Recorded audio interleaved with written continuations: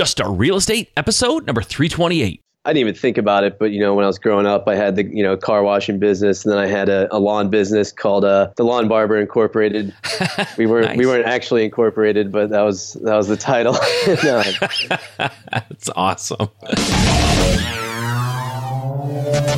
All right, guys, thank you for joining me here on Just Start Real Estate. I am so excited to have you here today. I'm excited to be with you. And man, I just can't tell you how appreciative I am that you have chosen to spend time with me. There's a lot of ways that you can be productive and a lot of things you can do with your time. And the fact that you're choosing to spend part of your day with me means a lot to me, and I definitely do not take it for granted. I am really excited also to bring this episode to you today. It's a good one. I really think you're going to love it. And the name of the game here is to deliver really great information, stuff that you can take action on, stuff that you can apply to your business and really utilize to get you to where you want to be in your real estate business. And I think we've accomplished that today. Before we get started, though, I want to talk about a company that I am super excited about. This is like the greatest find of the 21st century in my business. These guys have been directly responsible for a real spike in my sales and my bottom line. The company I'm talking about is AdWords Nerds, and these guys are awesome. Dan Barrett runs the company, and just a super cool guy. I mean, I think we're almost like, I think we're friends. I hope we're friends. We're getting to be friends. He is helping me just explode my business. These guys are the only fully certified Google partners that work expressly and exclusively with real estate investors like you and me. It's just, they're amazing. They're a proprietary in-house AdWords system, and they work just with real estate guys, like we are. And I can tell you from my business, I'm working with Dan, and I basically have hired him to help me find motivated sellers in my market, right? When people type in sell my house fast or whatever, it's Dan's job to make sure that my website comes up on top. And let me tell you, they do. Month one, it was directly responsible for tens of thousands of dollars worth of business in my company. Month one, they're an A+ rated Better Business Bureau company, and it's just, they're 100% transparent, super client focused. I mean, Dan is like the best guy ever, and I'm telling you, the results are nothing short of amazing. They don't lock you into a long-term contract. It's month to month, so you're free to leave at any time. And exclusively for you guys, my listeners, they will give you an hour of coaching time, which is normally $297. That's what they charge for an hour of consultation. They are going to give you that for free. You can't not do that. Go check them out, guys. It's adwordsnerds.com/Mike, or you can go to juststartrealestate.com. On the right-hand side, click on the AdWords Nerds banner. It'll take you to their site. You'll get that exclusive hour of coaching time and consultation absolutely free. I know once you talk to these guys, you are going to decide, just like I did, you have to have this in your business, guys. People are searching the internet looking for you more and more every single day. And if you're not there for them, they're going to go to the guy who is hiring Dan to run their AdWords campaign. You don't want to lose out on that business. You certainly don't want to miss out on the opportunity to explode your business like I have. Go check them out, adwordsnerds.com/Mike, or go to Just Start Real Estate, click on the AdWords Nerds banner. They'll take you right there. You are going to thank me. Okay, let's get into the show. All right, guys, thank you for joining me here on Just Start Real Estate. I'm excited to be here with you. I'm excited to have my guest on. This is a guest who was a recommendation, which is always the best. Sometimes I reach out to people who I don't know really, really well, but I know that they're doing some good things in real estate. I always like it when I get a recommendation or someone says, hey, you really need to talk to this guy. You need to have him on your show. He's doing some cool stuff. He's a good guy. I think he'd be a great guest. And when I get a guy like Justin Williams, suggesting to me that that I get someone on the show, I really pay attention because Justin is my boy. I like him. We're friends. I know he knows what he's talking about. And when he tells me you need to interview this guy, I get on it pretty quickly. So I'm excited to have my guest on today. So I've got on the line here with me Danny Pitcher. Danny's an investor in Charleston, South Carolina market. He graduated from college in 2002. Got a job right out of college as a bike taxi driver, which is kind of cool. I want to find out about that. Driving tourists around the Charleston area. So he did that for a while. And then fast forward a couple years later, he started his real estate company on that bike, listening to podcasts and reading tons of books. And he sent his first marketing piece out in 2015.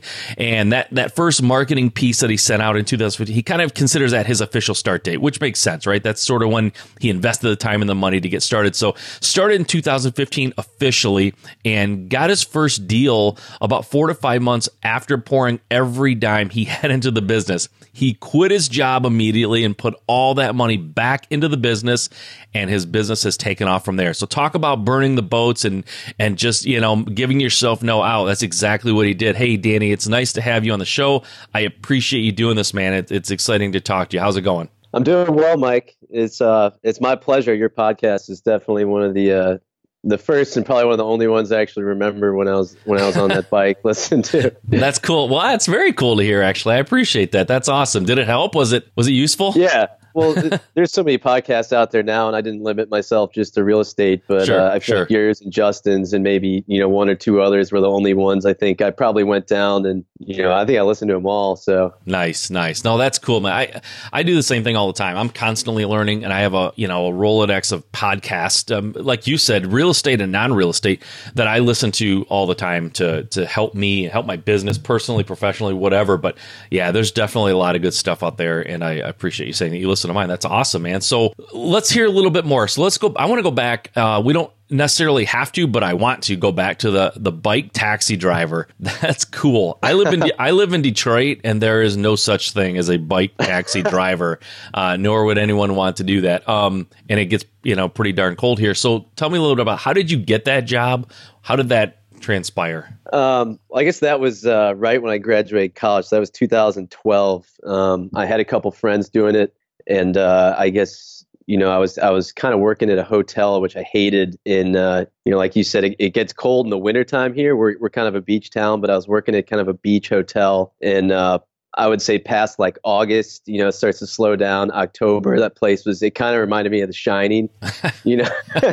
There's just no one there, until late February or March, and you're not making any money. So I started doing the bike taxi, and I was a real fitness minded guy already. So I really, fell in love with it at first. I get to be outside all day. You didn't have to. I realized I was not an office guy. I graduated, and I kind of realized that pretty quick that I didn't really see myself in a 9-to-5, and just wanted to kind of struggle along until I figured something out. What'd you get your degree in, just out of curiosity? I was a political science major.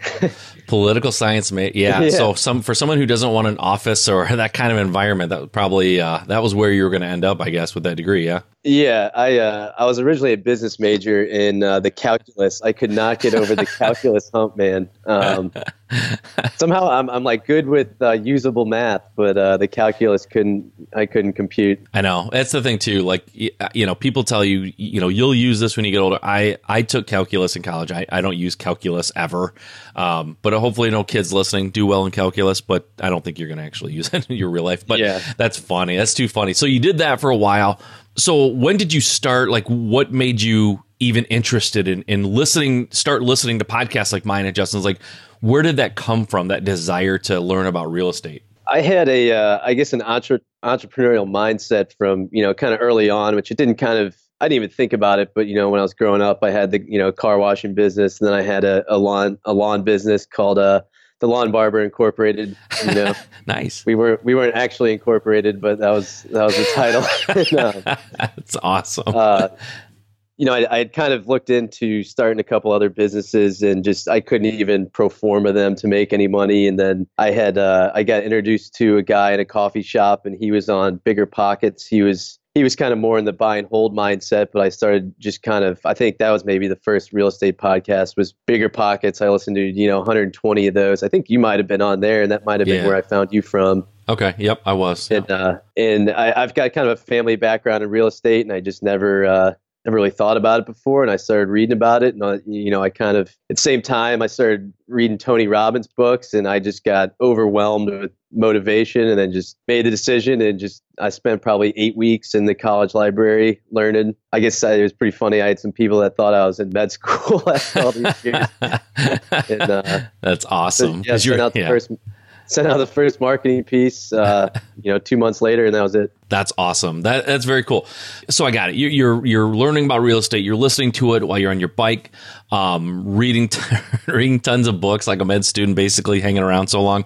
The first guy you talked to, you said, was a buy and hold guy. So in real estate, I'm sure everyone listening pretty much knows, and if you don't, I mean, there's more than one ways to skin a cat, right? Some people are landlords and they have, tons of, hundreds of different houses or apartments or doors, whatever you want to call them, units. And that's just the way they like to roll. Some people are way into house flipping. Some people are more wholesalers. And there's a lot of ancillary things around those. But what made you choose the direction in real estate that you chose? Like, what was it about it that attracted you? I guess it's kind of a low barrier to entry. It was something that I could start my own business. I didn't need to interview for any jobs, or I just kind of, since I had a job and I was making okay money for being just out of college, I had that time to kind of figure it out. And I've kind of realized I have a short attention span if it doesn't interest me, but if it interests me, I get all the attention in the world. Yeah. And I never even gave it a second thought. Cool. So why don't you tell everybody, what type of investing do you do? What's your preferred mode at this point? I had started out wanting to get into the rehabbing and wasn't really aware of the wholesaling until I heard a podcast on it. And so I dived kind of deeper into that. But I learned very quickly, and I think this is probably the best piece of advice that I got, is that finding the deal is the foundation of your business. And it's really hard to run an actual business that is consistent and generates income for you if you do not have a marketing machine kicking out discounted real estate. Absolutely. So you're doing wholesaling primarily or exclusively? I've got my first rehab underway right now, but I've kind of realized that wholesaling's got to be the foundation of your business, and whether you wholesale the deals or not, you've got to have that coming into your to your marketing streams. And that's kind of what I wanted the foundation of my business to be, was just generating leads that are discounted, and you almost figure out what to do with them later. Yeah. So for those of you listening, I don't like to assume that anyone knows, everything, or that everyone knows everything we're talking about. So wholesaling, what Danny's talking about, and what frankly I do for my business, is basically you're marketing or generating leads that are coming in, whether that's postcards or something online or bandit signs or whatever your mode of bringing these leads in. People call you from your marketing. You go out, secure a purchase agreement, and then sell or assign that purchase agreement to an end user who's typically going to be a house flipper or a landlord type person that is looking for a deal, and then you're marking that price up in between and just collecting what they call an assignment fee for finding the deal and then assigning or selling that contract to another investor. So that's what wholesaling is. So let's talk about. So you're doing mostly wholesaling. You got your first flip that you're starting now. Tell me a little bit about your business and how it looks right now. Is it just you? Do you have employees? Do you use VAs? How does your business run? I've got one employee. She works about, I would say, probably 30, 35 hours a week. And that is getting her up to speed into more hours and doing more high leverage tasks is kind of paramount to me right now. And unfortunately, I feel like I had things outsourced pretty well. And then I think I, more than doubled my marketing reach within the last few months, and, systems start to collapse a little bit. So maybe some of the work she's doing right now, she's a little overqualified for. So I probably need to hire another person and get her into more of I want her to kind of take the reins on the marketing. She's helping me out, but if I'm not there to give her a specific assignment, nothing happens. So I really need to fine tune that machine a little bit better. Okay. So right now, just one person is working for you, about 35 hours, and she answers phones. Is that what she's doing? No, she's doing pretty much cleaning up all of the leads that I acquire. She's managing, I do everything through an Excel database. It's easy for me to understand, but she does a lot of tinkering with that, and she executes the mail. Mail is how I do my business 100%. And I really wanted to keep all of that in-house, never outsource that completely. And so she kind of executes that mail plan. When you say not outsource it, do you mean you literally print your own mail pieces, or what do you mean by not outsourcing your marketing? Yes, we do all of our own pieces, all the marketing copy. I never wanted, my main objective there with the mail is to be different. I don't want it to look like anyone else's mail, and I want it to look authentic and, maybe just drive that message home a little bit harder. And I just never wanted to really get rid of that to just some company where I'm one of, 10,000, people subscribing to their service. So you're printing your stuff in-house, coming out of your own printers. Is that what you're saying? Correct. Okay. Gotcha. Wow. So how many mail pieces approximately are you sending out a month? Right now, my short-term goal is to get that to a consistent 2,000. So I would say right now I'm at about 1,700. And my biggest obstacle is that we are in kind of a smaller market here. So I'm kind of at the point where I wouldn't say I'm maxed out on the mail, but I'm kind of either got to make a decision to mail some properties that either wouldn't provide me with, as great a return, maybe some CD areas that I don't really want to work, or do I expand to a different market? Gotcha. Okay, cool. So you're sending out approximately 2,000, 1,700, whatever mail pieces. So I asked stuff that I know people are asking in their head. So I'm going to ask it. You can tell me to back off anytime you want. How many deals does 2,000 mail pieces a month produce in your market? Approximately how many deals are you doing a week, a month, a year? I don't care how you break it down. I'd say about 0.75 deals per month. 0.75. Okay, a quarter of a deal. All right, so that's a month. So that means in the last year you've done 10 or something like that, 8 to 10, somewhere in there. Right. Yeah, I think I got my first deal was around Thanksgiving 2015. I think I've done about 10 total deals between that and last year. Awesome. And like we were saying earlier, we were talking earlier before we got online here, it's like 13 months, right? Is that what you said? You've been in this business for like 13 months? Since I got my first deal, correct? Yeah, since you got your first deal. So for people who are saying, hey, there's just really no way to get started in this economy, in this market, or whatever, the election, like whatever the excuse is, you can, right? I mean, 13 months later, you've done 10 deals or whatever you said. So that's pretty awesome right there. There are people who do 10 deals in, 10 years. It takes them forever. So I think that's phenomenal, man. I do. And I personally think wholesaling is the coolest way to go about it.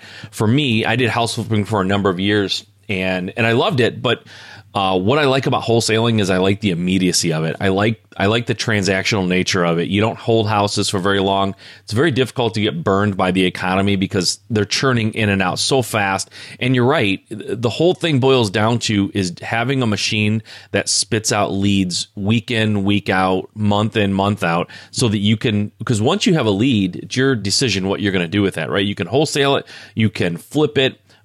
You can hold it as a rental. Like you have all the options. And frankly, I believe for the house flippers that are out there, if you find a great deal, you'll find the money will come, right? People will invest in great deals. People always try to find the money first. I don't know where I'm going to get the money if I want to flip. I'm telling you, if you have a great deal and no one will fund it, no matter what you do or say, no one will fund it, you don't actually have a great deal.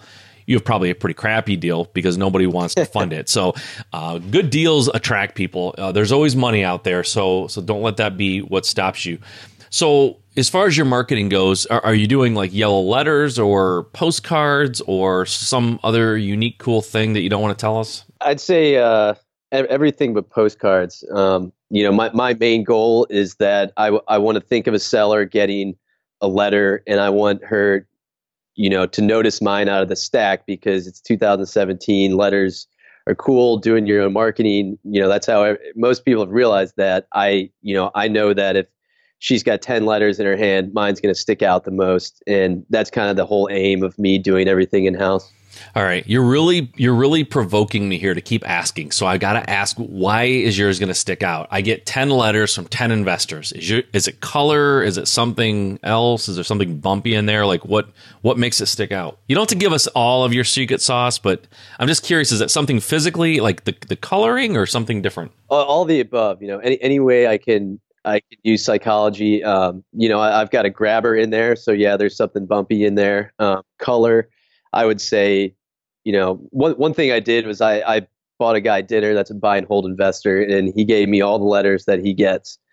And I'd say he gave me 12 letters, and probably 9 of them were a flesh colored invitation style envelope. And when I first started, mine was one of those 9. So I quickly had to get rid of that. And I think it really doesn't matter what you do as long as it's different. And you saw a difference when you went from the flesh colored invitation style letter to what you're doing now. You saw a spike in leads. I did. One thing now is I've just kind of known that being consistent, now mine are so different that I don't even think someone needs to open mine anymore. They just see it come in the mail, and it kind of registers who I am. And if they are in the circumstance that this is the time that they want to sell their house, they're gonna think of me first. Yeah, that's super cool. That's awesome, man. So, all right, so you're doing wholesaling. You're sending out, these unique sort of mailers. When the call comes in, I just want to kind of get back into your business a little bit. When the call comes in, who's answering that call? I'm answering that call. Okay. You're answering the calls. And then, so when someone calls you, how much are you trying to vet them, or how much are you trying to qualify them on the phone? Or how much of it is, hey, let me get your information. I want to come out and get face to face with you. Like, what is your philosophy there in terms of taking those calls? How much do you filter through the phone? I do quite a bit of filtering. I would say if I go on an appointment, I'd say there's probably an 80% chance I'm gonna get that contract. So I try not to go out there unless I know what they want for it, and then it works for me. There's a couple exceptions to that. If I got a day and I'm not super busy, I'll go see if I can make something happen. But as a general rule, I need to figure out what they want for the property, and it's got to be reasonable for me to even go out there. Okay, so you go out there yourself. Is the goal when you go out there as a wholesaler? I'm just digging in because I'm a wholesaler, so I'm always interested in how other people do this. When you go out there as a wholesaler, you walk in, hi, Mr. and Mrs. Seller. Are you trying to get that contract? That I know there's a lot of different philosophies on this. Are you trying to get the contract before you leave, or is that to you just a way to set up the relationship? How slow or fast do you take that process of trying to get the contract? I think that's kind of one thing that I don't know if you can systematize, because I feel like I always bring a contract. Right now, my philosophy is that I'll say, hey, Mr. Seller, I'm going to call you back at noon tomorrow if that works for you, and I'll let you know what my offer is. I've done both. If there's a lot of competition, if they say, oh, you're the third guy that has come in here and walked this house, I'd probably try and lock it up right there. But I don't want to seem too eager. If you try to throw a contract, and I feel like a lot of times they need to sleep on it anyways, or there's multiple decision makers. But I found the next day that I call back and say, all right, here's what we can do. I feel like that works best. Okay, cool. So you call them back over the phone, and then I assume you go back out there to sign the contract, or do you email them, or have some sort of a cool electronic system? Yeah, I'm doing DocuSign for the most part, which is kind of the cool electronic system. I've done everything, and just almost for my own personal benefit. I've got a scanner that works only part-time, when it wants to. So I'd much rather not have to scan anything anymore. Yeah, no, that makes sense. So, okay, so you send them a DocuSign, it comes back. So in our company, we've got someone who we call a closing coordinator. She handles all the title stuff. I'm assuming you have one person.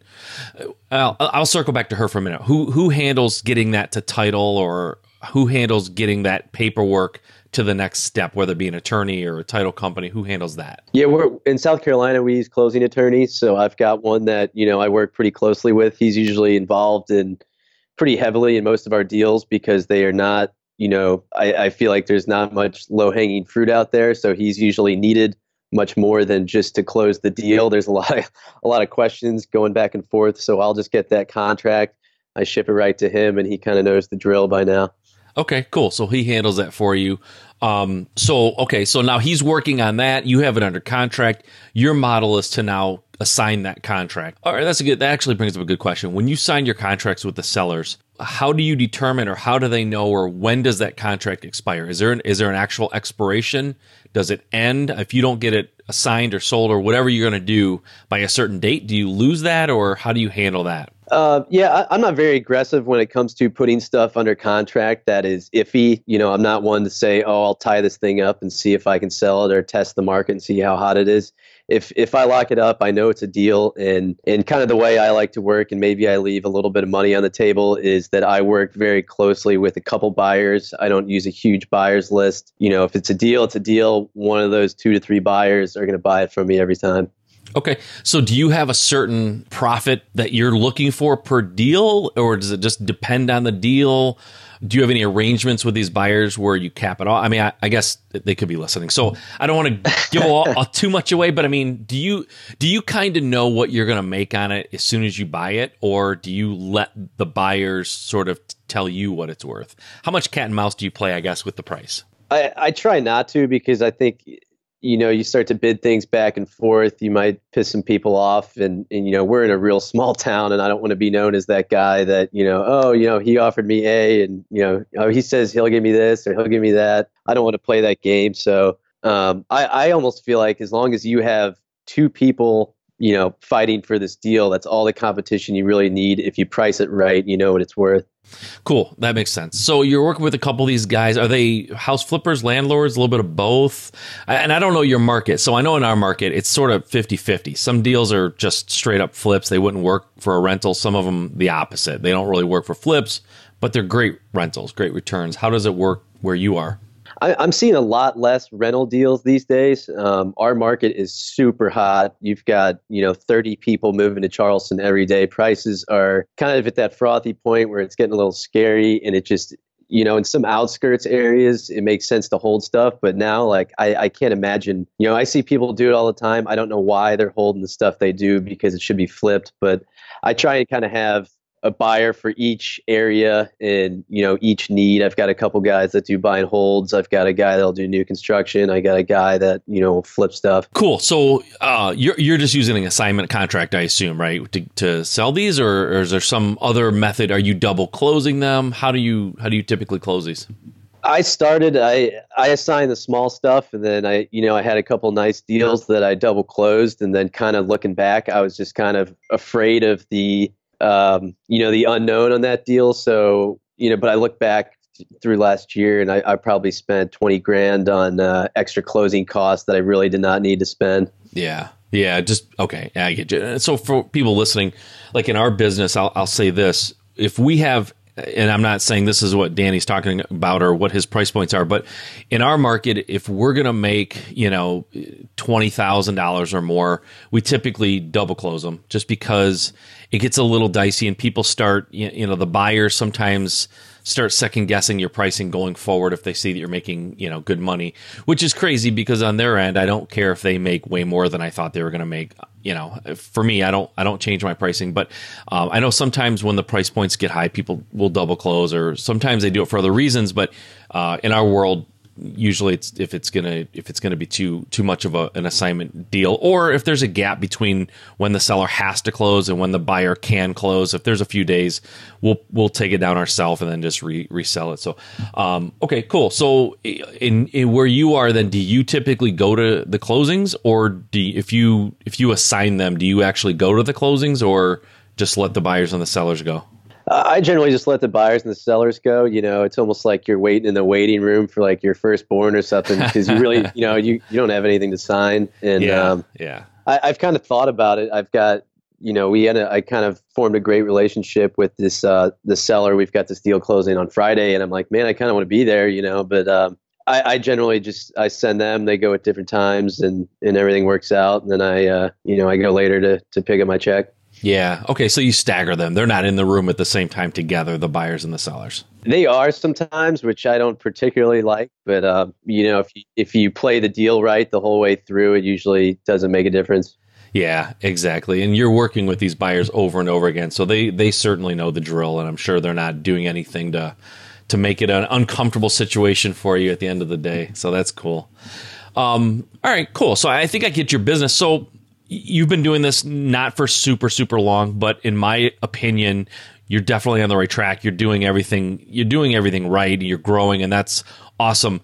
What are your goals for 2017? Where are you trying to be? Where do you want to end up, or kind of what is your business going to look like at the end of the year if everything goes well? If everything goes well, I probably have at least one additional employee. I've got my current employee over 40 hours and kind of on autopilot, so I don't have to constantly be, kind of filling her to-do list, which is no fault of her own. But I've got a goal, I've got a dollar goal in mind, and I want to do 3 rehabs. Okay. We don't have to say your dollar goal, but is it correlated to a number of deals that you want to do? Can you back it into a deal number? No? Okay. No, when I first started, it took me a while to get that first deal, but all of a sudden I got deals like 1 through 3 pretty quick. And so my goal for last year was 36 deals. Okay. 30. Okay. All right, cool. So I kind of, my dollar goal for this year is 350. Okay. Oh, good. I got you to say it. I'm so happy. I was hoping I could. Okay. No, that's awesome. I mean, that's huge, right? I mean, believe me, there are so many people listening right now going, oh, I would kill to do that. It'd be awesome. Like you always feel like where you are. I don't know if you're this way, but I'm definitely this way. I know a lot of people are. Wherever you are, you're so not impressed with yourself because you know where you want to be. And then when you get there, you're like, this is awesome, but I really want to be here. Like I'm constantly kicking that can down the road. So where I'm at is never that impressive to me. It would have been a year before, but you always have to, and hopefully this isn't the case for you, because it's almost like a sickness and I can't enjoy where I'm at. I'm always like looking for the next goal, but you definitely need to try to be excited about where you are. And where you are is awesome. Your goal is awesome. And if you get there, man, celebrate. That's all I can say is allow yourself that time to really enjoy it. So. Yeah, it's kind of funny you say that. I'm the same way. If I make 30 grand on a deal, the only thing I'm thinking about is probably the 2 grand that I could have slid out of it. Beyond that, and I should probably add that to my goals list. Is kind of sit back and enjoy the present, because I'm the same way. It doesn't even matter. I'm thinking so far down the road that I hit my 12-month goals like the day it was 12 months, and I hit my 12-month goal after that, and then so hopefully I can hit this one. But I need to enjoy the small victories a little bit more. Realize we're all in this business. It's a pretty good spot. I'm in my living room right now, and things could be worse. Exactly. Right. You could be like a political scientist right now, or a math or business, sitting in some cubicle in some office somewhere. So yeah. Absolutely.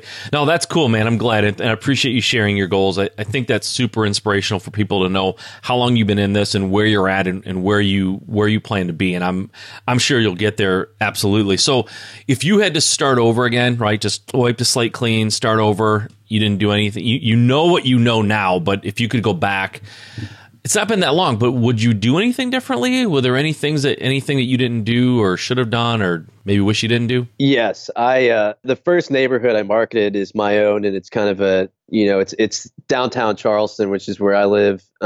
It's a very high price market. It's very competitive. It's kind of where the big dogs are. And I sent out my first list of marketing there. It was probably 300 names, got a few calls, didn't do any deals. And then I just kind of assumed that I was not good enough to play in this realm. And I would say the fear, which was so stupid looking back, because a lot of those people I marketed, ended up selling to investors, and you got to go where the big fish are. Yeah. Yeah, totally agree. Right. They're there for a reason. They're not there because there's nothing going on. So no, that's cool. That's good advice. Don't be afraid. I think people do that a lot, right? They start second guessing everything, and well, I don't know enough. I'm not smart enough. I've not been doing it long enough, and they get that. Some people call it that. Boy, what do they call that? Like you feel like a pretender or whatever. Like you feel like I don't know enough to be doing this, but you do. You really do a lot of times, and in what you don't know, you can get by. You don't have, in other words, don't feel like you have to know everything. You just don't. You don't have to be like you said, a big dog to advertise, go out, talk to these people and get things under contract. You just don't. Honestly, I find that most people sell to or do business with people that they like and trust. They don't care if you've done 100 deals or if you've done one deal. If you can go in there and create make some sort of a connection and listen to them and truly care. And, all the things they talk about when you're in sales, you do that in a genuine way, you'll have success. You'll do just fine. Yeah, no, I totally agree. I almost think sometimes the inexperience might lead you to grab a few more deals, might make you a little bit more relatable to your average seller. Yeah, I agree, man. You go in there with a suit on and you're too polished and you have every answer and, everything sounds perfect. You're right. Some people don't necessarily trust that. It's a little weird when someone is that good, So I think it makes sense to be, like you said, just a little bit more vulnerable, a little new or unsure of yourself, or, hey, I'm not really sure, but I'll find out. Like, believe it or not, people think they screw up when they do that, but that's a lot of times the secret sauce. I mean, that's what makes people trust you. Right. I totally agree. A lot of times that comes up with, title questions or legal issues, or if it's a probate, I say, I don't know, but I'll figure out the answer and call you back.